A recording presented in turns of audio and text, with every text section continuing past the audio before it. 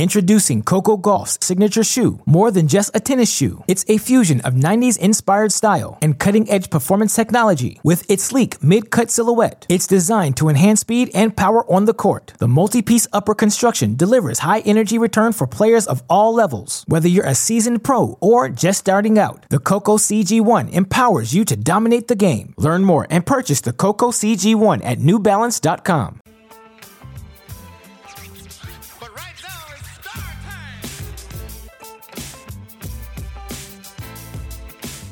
Welcome back, Cracked fans, to another edition of the Cracked Interviews podcast. I'm your host, Alex Gruskin. What a fun time it is right now in the tennis world. First Grand Slam officially in the books. Novak Djokovic, Sofia Kenin emerging as our singles champion. That was the big storyline over these past 2 weeks. The first slam of the year, watching it transpire. Who won, who came up short.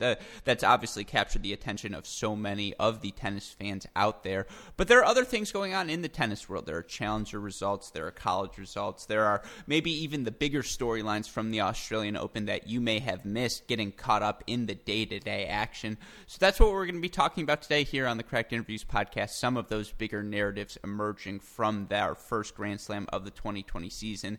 And joining us to do just that, you may know him for his coverage at Functional Tennis. He has recently started the Functional Tennis podcast, and we are thrilled to be joined today by Fabio Millet. Fabio, welcome to the Cracked Interviews podcast. Good to have you. Alex, thanks for having me. Excited to be on here. I've heard a lot about the Cracked Interviews. I've heard not all the episodes, some of them, and I was recommended by one of my college tennis friends from Ireland who played in San Diego State. Kieran I'd see him in the change room. He goes, "Man, have you checked these guys out? They're doing a great job." And that's how I came across you guys first. Now, the problem is we're on video doing this interview. Our podcast listeners won't get to see it, but you'll get to see me blushing. That's too kind of you, Fabio. I appreciate you saying that. And, the feeling is mutual. It's hard, in this modern day of tennis coverage, it's not just, articles, and it's not just podcast episodes, interviews you do. Things like having a social media presence, such as your presence on Instagram, obviously a big way, a way tennis fans follow the sport nowadays is the interactions they get on social media. So the feeling is mutual. It is a pleasure to be joined by you. I believe, your accent gives it away, but I also was looking in the WhatsApp when I was texting you that area code. I believe that is an Irish accent. So the first question I want to ask you, following the Australian Open from where you are time zone wise, was that a big of pain of the to you as it was for me here? No, not really. I think I could get up quite early with a new baby, so we're up quite early, about 5 a.m. and we get the end of the day session, and then about 8:30 a.m. the night session started. So I work a lot on the laptop. You can have it on the side, so it goes pretty smoothly. Back a long time ago, when I used to work later at nights, I used to get the early sessions, but coming in late in the day and getting the night session is amazing. So no, it works quite well. What was it like for you guys? Well, I've made this joke a couple of times, but I would make sure to chug as much water as possible right before I go to bed. So East Coast, I think it's like 16-hour difference or whatever. So I get up, I get to watch some tennis as I'm going to sleep, but I'm getting up 3:34 a.m., going to take my nighttime pee. I come back to my bed. I'm like, you know what? I'm going to pop on some Australian Open. I'll fall asleep watching, a quick 15 minutes, just try and sneak in some viewing whenever I can. Not good for my sleep schedule, but certainly helped me follow along the tournament. I am thankful that, as great as that tournament was, that we are getting out of that time zone, because the Asian swing, those are obviously the trickiest for us in the States. Yeah, no, look, I can make it work anyway here, and it's probably bad in a way. At least you can still get your work done. I know I say I'll watch it and do some work, but I'm definitely not productive. And I did find myself, I'm always slow. At the start, I was just, you watch a little, and then as it goes on more and more, and depending who's on, what stage in the match, and then there's other people around, they get into it as well. So it's exciting. And Amazon have done a great job it was Eurosport, Eurosport with the app does a great job. I think Amazon's commentary has got a lot better than Eurosport's now, but that's maybe a conversation for another day. No, it's interesting because I follow it on ESPN, and you get different filters of different clips from different people depending on where you are searching on tennis Twitter. And yeah, to your point, you wake up every morning and people are talking about the matches, and you're like, what? Like, I didn't see any of it. So that was a little bit frustrating for me. You try and sneak in watching clips wherever you can, no matter what you're doing. At the time I had a different job, so I was like, this was a couple weeks ago, but it's still like, hey, I got to go to the bathroom, and they're like, again? I'm like, yeah. It's a fourth set breaker I got to catch. But for our fans who may not be familiar with your work at Functional Tennis, Fabio, can you give them a little bit of a background, not only, what you guys are up to there, how they can follow you, but also how you got into covering the sport yourself? As I said, a lot of my friends were in college tennis in the States, so they all played tennis, some Davis Cup, some all toured, all different levels. I would have played, but I wasn't as good as those guys, so I went to college here. But as they came back, some of them stopped playing tennis. I'd stopped, and we all got back into it. So I just got back into playing tennis, and as I hit my 30s, injuries start creeping up. The hips start going, the glutes, you need to strengthen them up. So I thought Instagram was a great place, had great videos, there was great people putting out some good exercises, and I was like, there's nowhere out there that's documenting all of these great exercises. So I start putting them on an Instagram account called Functional Tennis. Think about functional tennis exercises, and it sort of just start working, and then I start putting up some tennis points, and it started getting better and better, and it just snowballed. I don't know how it happened, why it happened, and my background was in e-commerce, so I was thinking, how can I turn this into an e-commerce business and also follow tennis and build up a website. So we launched the Functional Tennis Journal, which is for tennis players to do their pre-match and post-match analysis. We launched a practice journal, and which has been great fun. And then later on, we launched a podcast more recently. We used to actually do a Q&A with all players at the start. We thought, great, we do Q&As. And it got to Berdych said, he'd do one. And he looked at it and he goes, is this it? He goes, you can find out all the answers on the internet. I'm not doing this. Come back to me with something else. So I stopped it. That day I was like, I'm not doing any more of these. This is terrible. I think a year passed, and I thought about the podcast. I was like, look, it's time. I'm putting a date on this. I'm launching in like August. I'm doing this. And we just launched, and it's tough work, but it's been going great. Really enjoy it. No, it's funny you mentioned that Berdych story. I think we've all had a player who some sort of interaction like that when you do this tennis media thing. And I'm not going to say who it was, but someone texted me canceling an interview saying, sorry, I've really been working on my sleep schedule, so I have to go to bed. And it was 7 p.m. And it was like, dude, you're not going to bed. Like, come on, let's be honest here. And, like, if you're going to cancel, just freaking have the gumption to cancel on me. Don't give me an excuse like that, because that one hurts way worse. But, yeah, I mean, you talk about the tennis exercise yourself, not being a professional player. I happen to come from a similar background, so that's something that really resonates with me. For you, the first thing that stood out was the exercise perspective. And I'm sure in your time you've participated in sports outside of tennis, but can you explain to the listeners why, as you mentioned with your friends, they had college tennis backgrounds, so maybe that was part of the influence. But what drew you back to tennis? Why do you think it's a great platform for not just, young players with professional aspirations, but for adults who just want to get a good exercise in? Why is tennis the medium they should choose? Tennis is a great sport. It's a great way to interact with people. It's competitive, but not too competitive. It's easy enough on the joints. I know I complain of injuries, but a lot of those injuries from other sports, as you mentioned, playing a lot of soccer, a lot of tackles, a bit of rugby, a bit of other things. But I think as you get older, you have to take care of your body no matter what sport you play. So I just think tennis is a great fun sport that, it's a great outdoor sport. I know the weather here isn't great for it, but once the sun comes out, you want to be outside playing outdoors. And it's just a good way to catch up with old friends who, going back over 20, 25 years, you would have played tennis with as juniors. You can just go meet up with them. And for me, with functional tennis, it's been unbelievable to meet tennis players all over the world, be it coaches, young fans, older fans, parents, be it you, Alex. It's given me an avenue to just meet people, and not only on the court, but off the court as well. So I think tennis is a great game. It's a sport for life, and really happy I play it.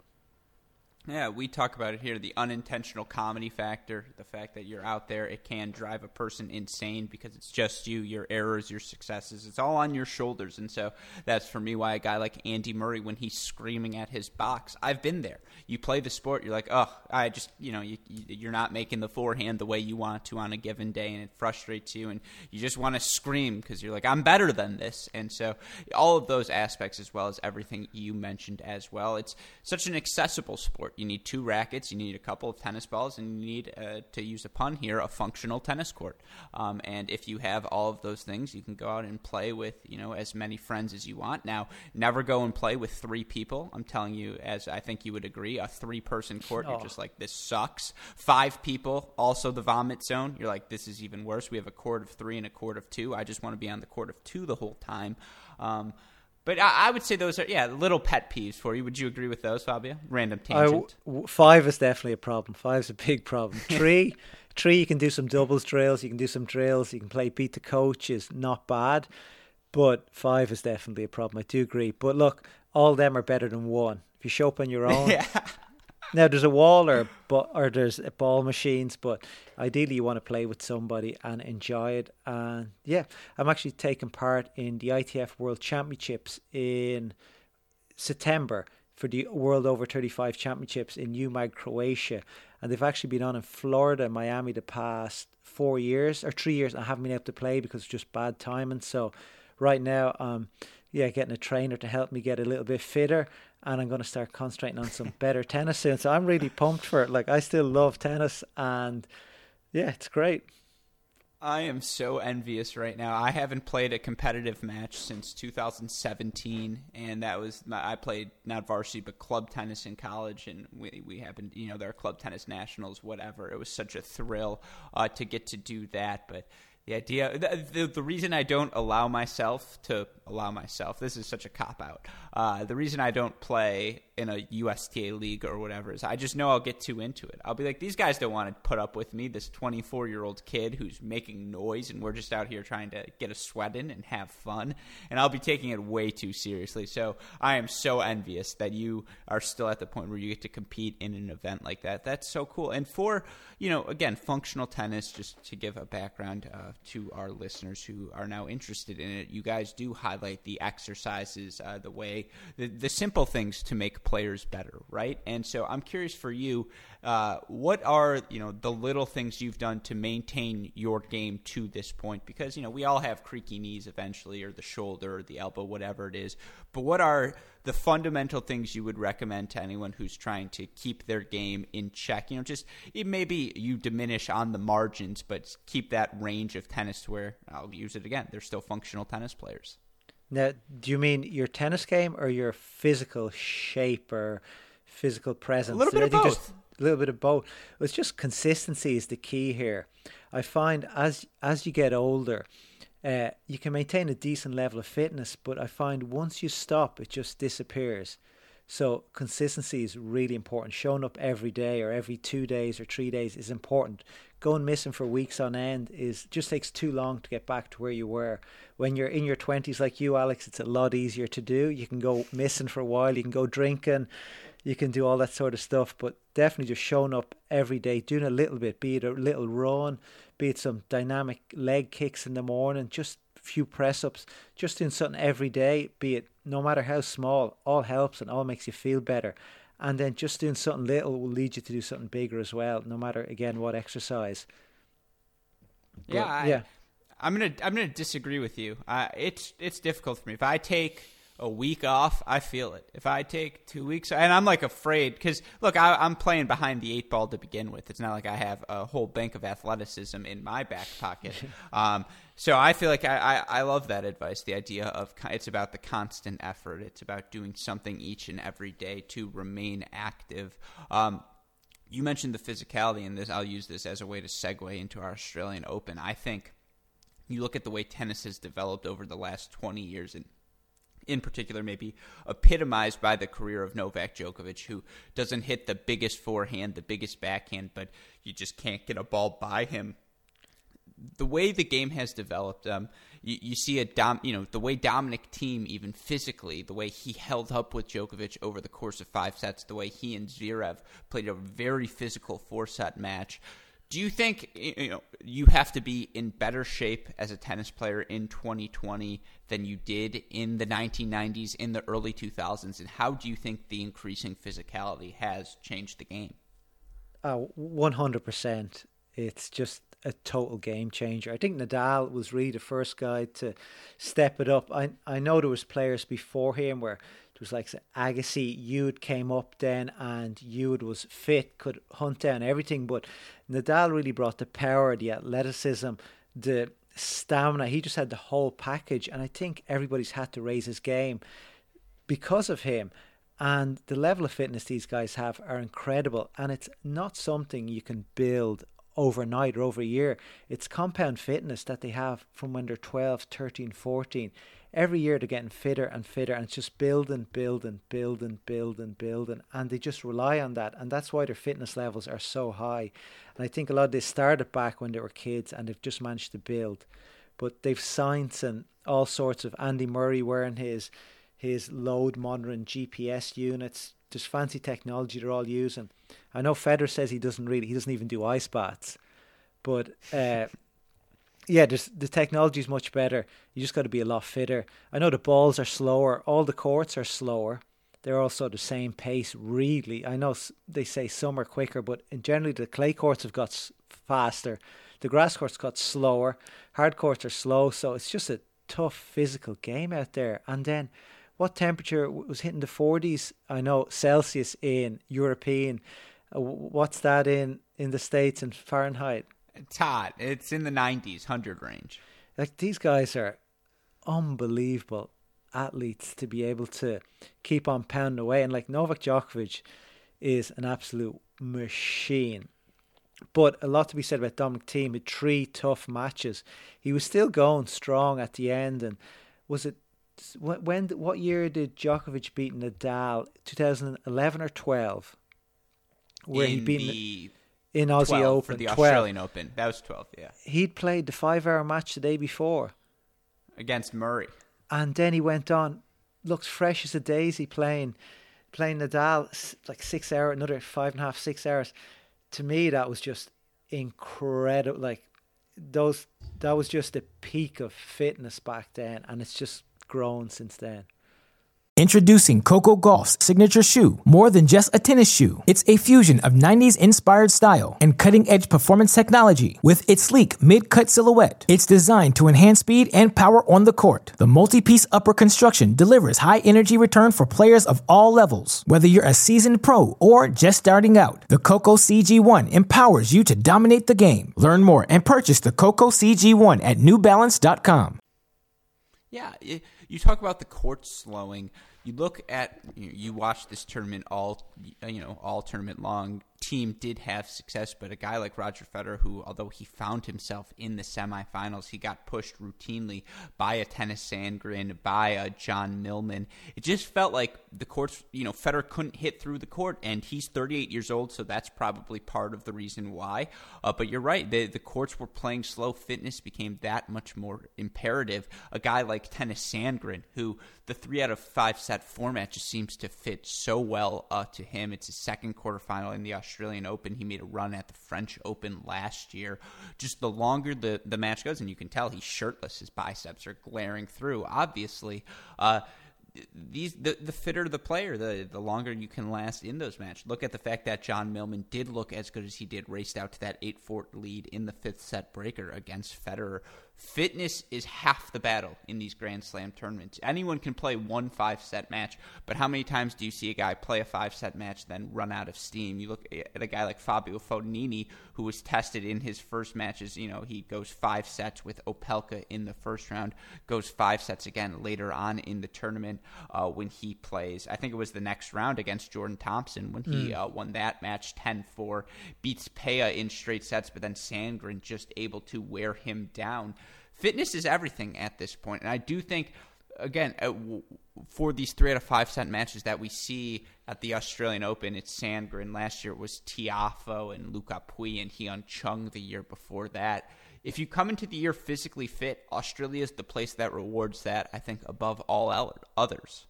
Yeah, no, definitely. And the guys who get a good preseason in, just a shout out to Tenny Sandgren's biceps. He was working his biceps hard during the preseason. And a friend of mine, the guys who own the brand Latour Tennis, they do some crazy shirts. He wears their clothes, and they were delighted when he decided he was going to wear the sleeveless top to show off his guns. But no, he was impressive. And that match against Fognini was some good high-level tennis. And yeah, Fognini just ran out of steam, but Tenny pushed him all the way. But I do think Fognini makes life difficult for himself. He is one of the fitter. Absolutely. He is one of the fitter guys. He's extremely fit, but he makes life difficult for himself, so it's his own fault. Yeah, I think that's fair. I do think, though, repeatedly over the course of this tournament, it was that for Nadal against Thiem. I don't know if it was physical wear up, but you could tell that match against Kyrgios definitely took a lot out of him. For Kyrgios against Nadal, you go 5 sets with Khachanov, win that breaker 10-8 in the 5th. That takes so much out of you as a player, not just physically, but emotionally as well. And there's something to being said that, being physically fit, having the confidence to know you can play back-to-back 5-set matches helps your mentality as well. But I do think that is one of the larger narratives from this Australian Open, is how imperative in the 2020s moving forward, and we saw it again through the last decade of tennis as well, physical fitness will be to these guys who want to make deep runs, as long as it's a best-of-5 set format. We don't have to get into best-of-3 versus best-of-5 today. I do want to talk a little bit on the women's side as well, because on the women's side, it was, it seems like now more than ever, we keep waiting for a breakthrough, a rush of players on the men's side to eclipse the big 3, big 4, to win a bunch of slams. We're no longer in that phase on the women's side. I don't remember who tweeted the stat, but 11 of the past 13 slam winners have been different players on the WTA side here in Australia. We see Sofia Kenin win her first slam. She knocks off Garbine Muguruza, who has won 2 slams, but I think at one point last year had like a 9-match losing streak. I think the floodgates are open on the WTA side, and last year we saw 4 different champions. One of my predictions coming into this year is I think we're going to see 4 different champions again. Would you agree or disagree with that? I can't disagree. Okay, I'll take that. I can't disagree. You just don't know what's going to happen. They're so open. Anybody can win. Look, we're still hoping that Serena can pull off another title at some stage, but the women, anybody can win, and it's really tough. Like, they think they're in control, and then somebody is it Sonia or Sophia? So her name's Sophia. She goes by Sonia Kenin. Okay, because I wasn't sure. I remember last year there was a lot of discussion about it, and then she changed her Instagram handle. I was like, which one is she now? But it's just been amazing. A lot of the talk was on Bianca. She pulled out. And then, she steps in, does a great job. It's just, and then Gabrine comes back, nobody expected that. So just surprises everywhere, it's amazing to see. It makes it really exciting, and it's great. I'm just going to take it back to the men's here a sec, and it's the way Federer, Djokovic, Nadal are protectors of the Reem, in the Game of Thrones, where they're working together. The longer they stay playing together, the more Grand Slams they're going to win. If Federer drops off, it's just going to let somebody else in there and ruin everything. So those guys, if those guys keep playing, they'll keep cleaning up the Grand Slams until one retires, and then all of a sudden you don't have to beat 2 of them to win a Grand Slam. I think is Stan the only guy to beat 2 of them to win a Grand Slam? I think so. No, Del Potro I think did it as well. Was right? it? I'm not sure. In 2009? Okay. I thought he beat Federer. Beat Federer. He beat Nadal, then Federer. Okay. I'll look this up as you're going, but carry on. So those 3 guys are just protected the realm, and it's hard to get through. It's just impossible. They just make life so difficult. And same with them. Normally, one of them can't beat, they can't win 2. It normally comes from the other side, the draw. So Federer, Nadal on one side, Djokovic comes through, a bit easier run. But the guys are amazing, and the females is just a bit more open. There's nobody there willing to take control. I'm fist pumping on the video. I've distracted you, Fabio, because Del Potro straight set win 2-2 over Nadal before he beat Federer for that Grand Slam title. Great memory. Yes. Yeah, no, hey, great shot is what we say on one of our podcasts. But yeah, no, I think that's fair. One of the questions I'm going to be writing about for one of our pieces on Cracked Racquets coming up is for Novak Djokovic. At 17 slams, he's 32 years old, I think? 32, yeah. 32 years old entering the season. The idea of him getting 20, 21 seems not only feasible, it seems almost likely at this point. So is the race now for Novak Djokovic that 20 mark, or is it that 23 mark? And the real question is, can he pass Serena at some point? That's, again, an idea I'm going to be exploring, but it's interesting, isn't it? I think it's possible. The form he's in now, I know he was in better form last January, the way he dismantled Nadal in the final. I think this year he was there for the taking. Had Federer been in better form, I think Federer could have done a bit more damage there. And I think Thiem definitely had his chances. I'm not sure what went on in the fourth. He just didn't pound enough. Thiem wasn't playing well, let's be honest. He hardly made one backhand down the line, and he needed that shot to be on fire to win. So he did a good job with that not firing. So I think Djokovic was there for the taking, but it just shows Djokovic is the guy who gets knocked out. He's really the Rocky Balboa of tennis. For you to go Game of Thrones and Rocky Balboa in the same podcast, that is just the ideal podcast partner. I'm thrilled to hear that. Yeah, I don't think it's that Thiem played poorly. I think it's more that, Djokovic just wore him down. You talk about that backhand down the line being so important. I thought it was evident that Djokovic really made a conscious choice on the deuce side to hit the slice serve out wide and open up Thiem to just as much space as possible, force Thiem to hit that backhand on the run. The thing I'm going to miss most about the Australian Open, probably their website, because they do such a good job with the statistics. You look at the Infosys stats for this match between Djokovic and Thiem. Again, Djokovic really doing a good job of targeting the Thiem backhand on the rally. One of the stats they have, winners and forced errors versus unforced errors for each of the players on each of those wings. In this match, Thiem 5 winners, 5 forced errors, but 25 unforced errors on that backhand side. He's minus 15. And for Djokovic, look, he was minus 6 on the backhand, but he did enough. He wore Thiem down in a match that was decided in 5 sets on the margins. That was a good enough job. I agree with you. And so, to your point, even if he's not playing as well as he was a couple of years ago, someone's still got to beat him on a hard court. I know he lost last year at the U.S. Open. Health issue, there were health concerns in that. And moving forward, Djokovic has never been a guy who's always had a clean bill of health. He has struggled with many nagging injuries throughout his career. But until one of the young guys wins one, it's not going to feel feasible. It's Djokovic to win on a hard court or even at Wimbledon until one of the other guys beats him. And Federer's getting older. Rafa, it's the French is his to lose until he loses it. But if you're Novak Djokovic, what if I told you he wins Wimbledon and the U.S. Open this year? What would shock you more, if Djokovic wins 3 slams or if someone on the women's side wins more than 1 slam this season? Probably the women's. I agree. Probably.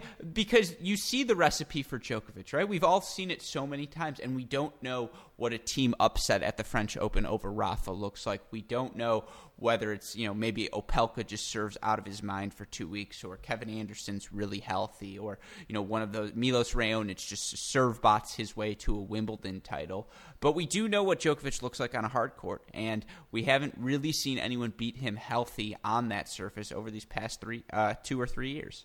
No, I completely agree with you. He's still young. He's only 32. He's in his prime right now.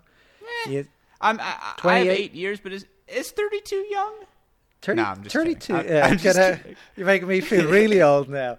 But no, I think he is in his prime where he has the stamina, the strength. He knows, more intelligently, he's mentally strong. He's like a fort up there. I know he's talked a lot about how he grew up in Serbia, the food money issues, and that made him so tough. And I think it has made him so tough. But he's the guy, never say die. And yeah, he sort of sucks you in a way. You think you have it, and then he just comes right back and takes it all away from you.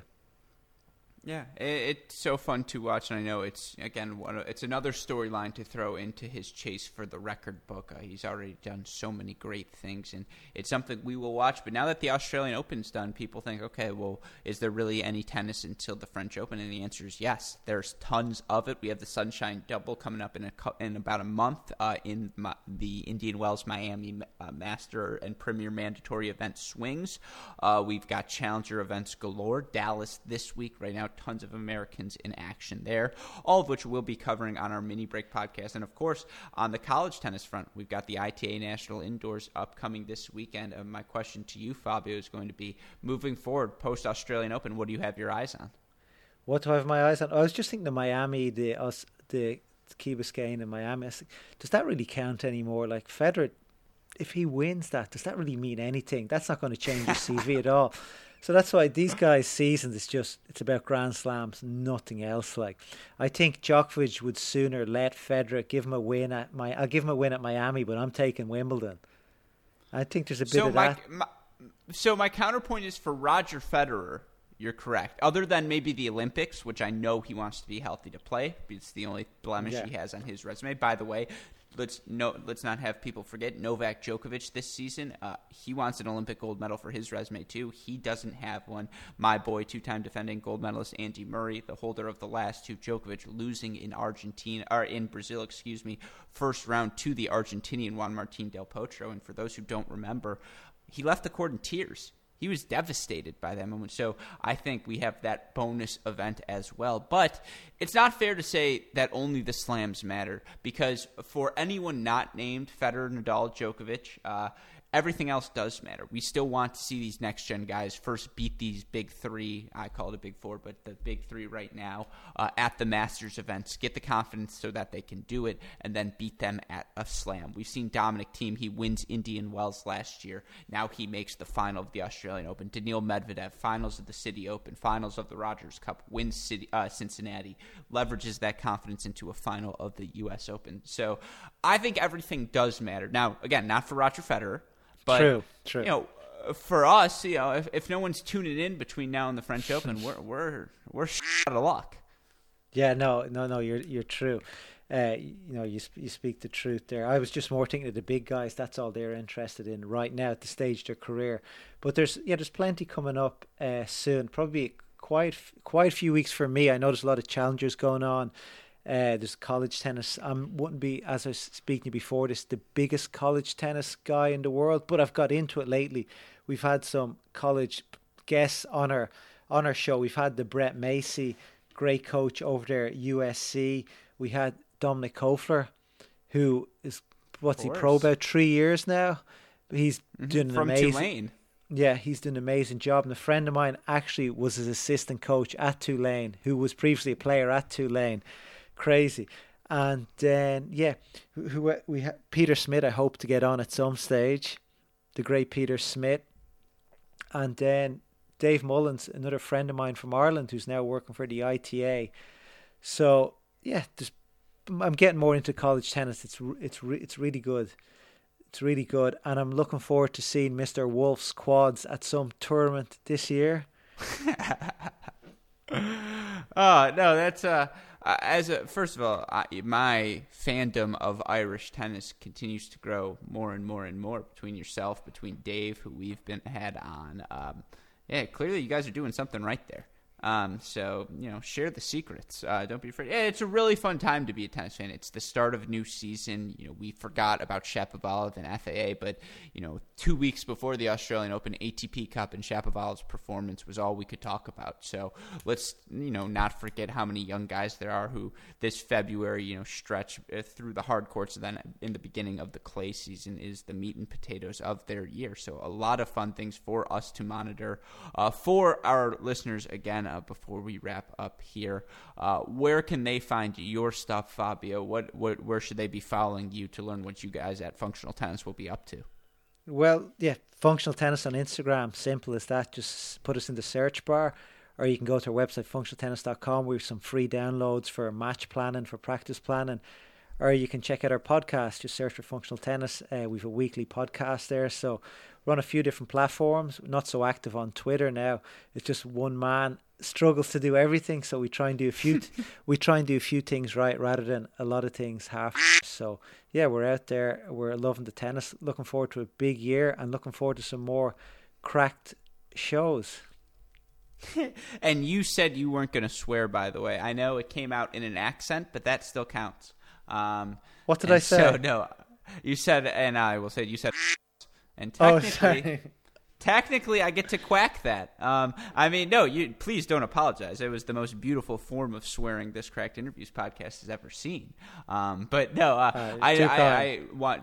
Yeah, I want to echo your sentiment as well. I do think that it's an interesting time. Of course, you don't want to do too many things, but again, what you guys are doing at Functional Tennis is so beneficial to the tennis community. So we really appreciate that. And yeah, we would always continue to love to have you on. A couple bonus questions before we wrap up, just because, again, for our listeners who want to learn a little bit more about you, what you guys are up to. You talk about your guests. So I don't want you don't have to throw any interviews under the bus, people you don't like. But if you were to give our listeners one interview you think they should listen to of yours, which would you pick? Our most popular one is not about any tennis players. It's about tennis stringers. They talk about rackets, racket customization, what companies do with their rackets, painting rackets. Really interesting episode if you're into that, and how you can gain advantage from customizing your racket. Check that one out. I did the Dominic Kofler one. It was really exciting. And today, if they want to hear about an Irishman, we had an Irishman launched today, Joe Dwyer. He tells some good stories. He's been around the tour a long time. There's mentions of all sorts of pro players. Don't know how true most of the stories are now, but they're really good. He talks really great, and yeah, check it. We've had some great episodes, and I've been really happy with them. But the string one's good, the Kofler one's good, and today's one's great. And yeah, actually, another friend of mine, Dave O'Hare, is going over to take the assistant job at Memphis. Ooh, Joe Salisbury University. He was Joe Salisbury's partner in college. They got to number 3 in the States, and they were touring for a while together, and then one got injured, so they went their separate ways, but they're still mates. And Dave worked with him. He was at the ATP Tour Finals working with him last year, so I sent Dave a message. It's like, you quit a month too early. Oh, I love that. That is great to hear. Well, then, a couple others and we'll let you go. You talk about your own tennis game. If you were to compare your style to any current player, who would you pick? Well, it's not Roger. We all have that guy. It's not Roger. It's not Roger Federer. It's not Roger Federer. I'm not multi-talented. It's all hard work I've got to where I am on my tennis game. But bit of an old school Agassi. I go back. Agassi was my childhood hero. I still try and be an inner Andre Agassi. So just once I want to hear someone be like, I'm more of a Marius Copel. Like, I am just really like the Mitchell Kruger of the tennis world. Instead of like, no, I'm a poor man's Fed. It's always one of those top comparisons. I would say I'm the poorest man living on the streets, Mitchell Kruger. Mitchell Kruger. I'm trying to picture that. It's a Challenger special for you. I'm trying to picture that. I know the guy, but yeah, okay. Well, we'll have to face off in a tennis court someday. No, you would say, "Wow, I never want to hit a forehand like he does," but that's actually pretty good. You'd be happy with it. You take it. Yeah. Maybe not the forehand. The backhand, you'll be happy with. I take Marius Copel's backhand. Pretty sweet backhand. We had him on the podcast. Take his everything. Yeah, we had him on the we had him on the show, episode number 3. Really nice guy, and I've met him at some tournaments, and he's one of the nicest guys out there. Made a lot of time for us, so really appreciate that. Oh, and I appreciate you sneaking in the last plug, because Marius Copel's an interview I know our listeners will enjoy hearing, and even if it's an old one, it's, I'm sure, still special. So, Fabio, again, thank you so much for taking the time. It's at Functional Tennis on Instagram. Hopefully we get the chance to talk to you soon. Definitely. I'll have you on our show. We'll get your side of the story on our show very soon, Alex. You're not going to want to hear that. But no, it sounds good, Fabio. Take care, and we will talk to you soon. Thank you.